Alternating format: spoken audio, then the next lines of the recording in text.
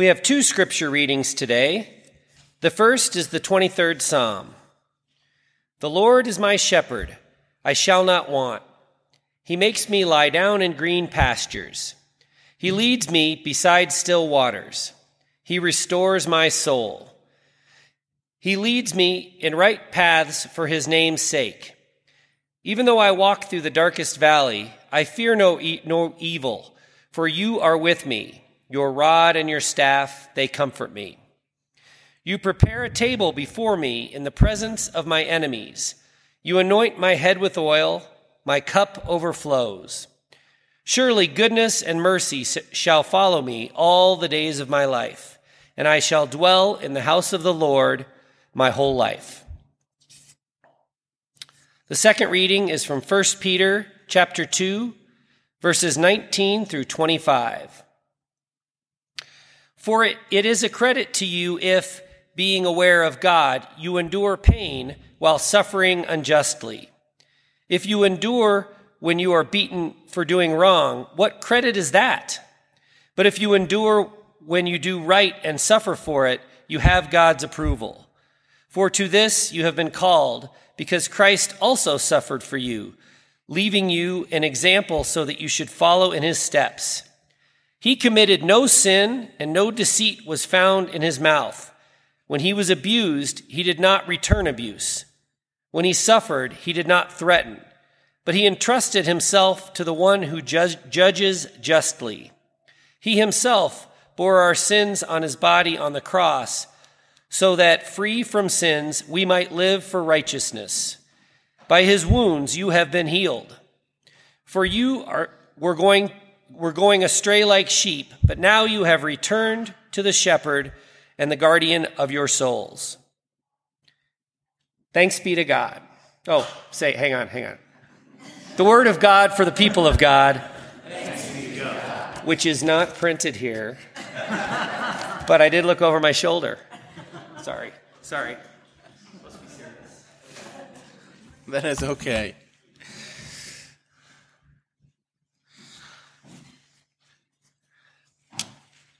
What's the saying that goes, like, nothing good happens after 2 a.m.? What is the time? 2 a.m.? We'll just say 2 a.m., right? So it's about 2 a.m. in the morning. I'm sleeping somewhat restfully at home on pager coverage as a hospital chaplain when the pager goes off. Jump out of bed, check the message. It's a page from the ER, and they want me to come in. In the darkness, I do my best not to disturb my wife, get dressed, get to the car, drive to the hospital. This is during the fall of 2014, it's a few years back. In late August of that year, I had begun a volunteer chaplain internship program, otherwise known as clinical pastoral education. Being on call was one of the requirements, and our shift was 5 p.m. Friday evening until 8 a.m. Monday morning. Long stretch. Thank you. Trust me, it felt like that at times. We're required to respond to any and all pages requiring a chaplain, no matter the time or circumstances. In this instance, I was told the patient had requested a chaplain, so I came into the hospital. So, parked into the lot, walked into the lobby, took my badge, scanned into the double doors, keep walking, scanned to the next double doors, and I walked as bravely and confidently as I could as an unpaid volunteer chaplain at 2 a.m. in the morning to the nurse's station and was pointed down the hall toward one of the psych rooms. My anxiety, which was somewhat contained at that point, ratcheted up considerably. Slowly, I made my way down the hall until I was standing outside the room. As I looked in the window, well, that's when things got really exciting. I'd arrived outside the room just as there were a team of security guards holding down the patient and putting them in restraints. The patient was thrashing and shaking, making all kinds of indiscernible grunts and groans, reacting to what I guessed or had heard, I don't remember, was an apparent drug overdose. Again, I'm standing there watching all this go down, knowing I'm supposed to go into the room, provide some measure of pastoral care. After a few minutes, the security guards came out, brushed themselves off, took off their gloves, catching their breaths. And I wonder how in the world this patient in this dissociative state asked for a chaplain. Regardless, I have no choice. I've been paid to the hospital to provide care. So I took a deep breath and walked into the room. Hello, I say. My name is Loren Richmond. I'm one of the chaplains here. I sit down. Meanwhile, the patient continues to thrash and groan and grunt and shake. And at a loss for what to do, I grab my Bible and start reading from the Psalms. I can't be certain, but from what I remember, I read from Psalm 23, and then I think also from Psalm 91. You who live in the shelter of the Most High, who abide in the shadow of the Almighty, will say to the Lord, my refuge and my fortress, my God in whom I trust. He will deliver you from the snare of the fowler and from the deadly pestilence. He will cover you with his pinions, and under his wings you will find refuge. His faithfulness is a shield and buckler. You will not fear the terror of the night, or the arrow that flies by day, or the pestilence that stalks in darkness, or the destruction that wastes at noonday. 1,000 may fall at your side, 10,000 at your right hand, but it will not come near you. And then again I read from Psalm 23, the Lord is my shepherd, I shall not want. He maketh me to lie down in green pastures. He leadeth me beside the still waters. He restoreth my soul. He leadeth me in the paths of righteousness for his name's sake. Yea, though I walk the valley of the shadow of death, I will fear no evil, for thou art with me. Thy rod and thy staff, they comfort me. So here I am, I'm reading scripture to this patient amidst their shakes and their shivers and their grunts and their groans, when all of a sudden, the patient starts reciting the Lord's Prayer. Now again, as you can probably imagine, it's a bit disjointed and mumbled, but I recognized it for what it was. And together, in that psych room, amidst the patient shivering and shaking and grunting and groaning, while they were restrained to their bed, we said the Lord's Prayer together. It's been years since that night, but if memory serves, the patient actually settled down a bit after that prayer. I said a prayer of my own aloud, stayed for a few more minutes, and I left the room with quite the story to tell. And that story has stuck with me ever since. Here was someone in the midst of deep darkness, perhaps literally as well as metaphorically in the valley of the shadow of death.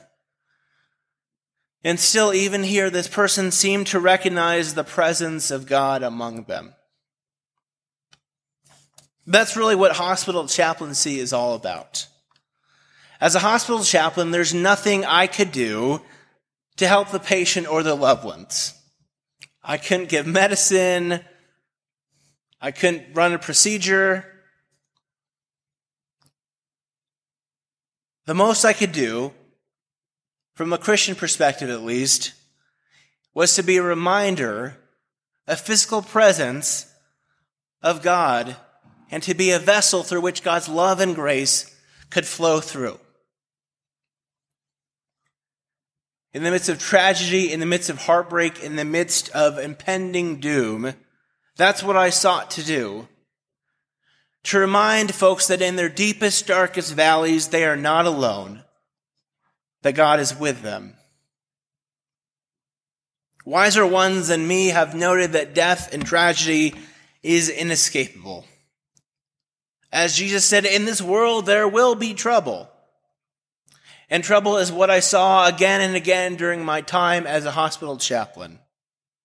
A new father with his whole family in town to celebrate his young son's baptism, rushed to the ER with a heart attack, who would ultimately die on the table. A middle-aged person admitted with COVID whom my colleague told to kiss their spouse goodbye. I saw this person in their room before they were moved up to the ICU and vented, from which they would not escape. A father and partner near my own age in the prime of his life, whose body had succumbed to the disease of alcohol. In truth, nothing made me want to become a prohibitionist more than seeing families and their loved ones ravaged by alcohol. Even still, we all have our own stories. An unexpected death, a tragedy that cuts straight to the heart, the pain of seeing someone we love overtaken by an addiction. Try as we might, we cannot escape the valley of the shadow of death. In this world, there will be pain, there will be suffering, there will be tragedy. What can we do when death comes as unexpected? When tragedy cuts straight to the heart, when we're powerless to help someone escape their suffering? It's in these times, I believe, we must remember that Jesus said, I have overcome the world. And when Jesus said he has overcome the world, I don't believe that Jesus meant that he will free us or rid us from all pain and trouble. Rather, I believe that when Jesus said he has overcome the world, he meant that there's nothing in this world that can separate us from God's love.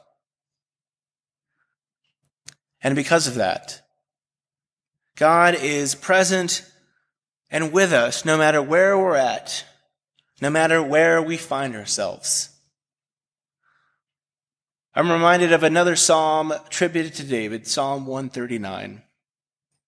There the psalmist writes, where can I go from your spirit, or where can I flee from your presence? If I ascend to heaven, you are there. If I make my bed in the depths, you are there. If I take the wings of the morning and settle at the farthest limits of the sea, even there shall your hand lead me, and your right hand shall hold me fast. If I say, surely the darkness shall cover me, and the light around me become as night, even there, the darkness is not too dark for you. For all of us at one time or another, there will come a time when the darkness feels overwhelming. When even in the midst of the brightest day, we feel lost in the dark. I know I've been there. I imagine you too have been there at one point.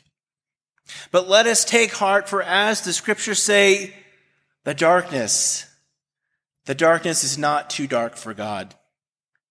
Yea, though we walk through the darkest valleys, we need not fear, for God is with us.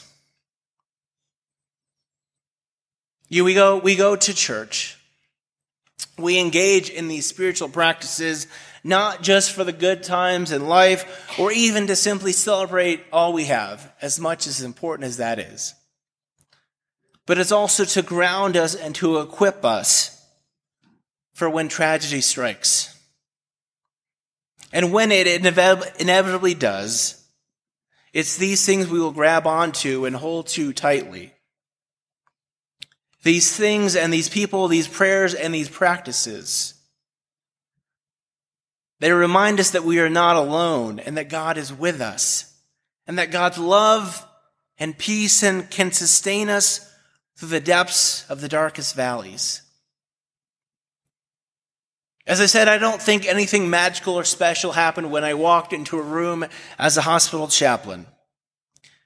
In truth, I believe that God was and is already present, as the psalmist said.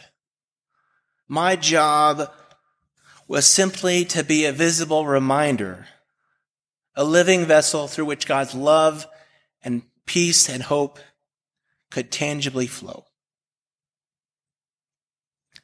This is what I believe our prayers and practices are about. Not all, of course, much is to celebrate. But rituals help remind us. Our prayers help remind us when we find ourselves in pain, in heartache, in tragedy, in the depths of the deepest valleys. There, like it was for that patient so many years ago, these prayers and practices, they come back to us, and they remind us that we are not alone and that God is with us. As I shared earlier, one of the stories from my time as a hospital chaplain that really stays with me is of a new father, similar in age to myself. The entire family was in town for the baptism of the child. Rushed into the ER when his heart stopped, the doctor grabbed me from the room next door. There I was literally sitting with an older man on the brink of death who was alone himself. I met with a family overwhelmed, as you can imagine, with grief and despair, kneeling with them on the floor as they wept and they cried, trying to support them in their pain. One of the family members asked for a priest, so I sprinted away to the phone and called for a priest. Shortly thereafter, the priest arrived. I rushed the priest into the cardiac room just as the patient would expire, and the priest delivered last rites at the end of the life. As more and more family gathered again, they had been in town for what they thought would be a joyous celebration. Myself, the doctor, and the priest spoke with the family. Obviously, incredibly bereaved at this tragic loss, though taking some small measure of comfort in knowing that the patient had received this final ritual at the end of his life. And as a large ethnic family mourned together, though I could not understand all of what was said, even still shared songs, chants, prayers, I knew was giving the family something to hold on to in this time of chaos, tragedy, disaster. Through the power of prayer, through the power of ritual, through the power of presence, this family was reminded that God was and is with them. Through the power of prayer, presence, and ritual, we are reminded, you too will be reminded that God is with you and that you are not alone, even in the midst of your deepest, darkest valleys. I want to invite you this morning to grab the red pew Bibles from the pew in front of you. We're going to say together Psalm 23. It's on page 485.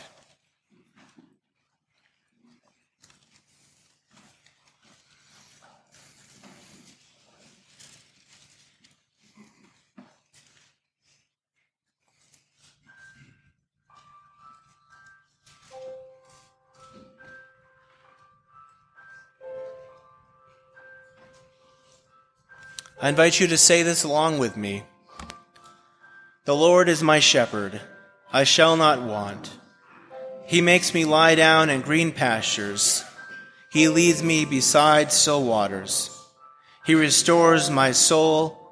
He leads me in paths of righteousness for his name's sake.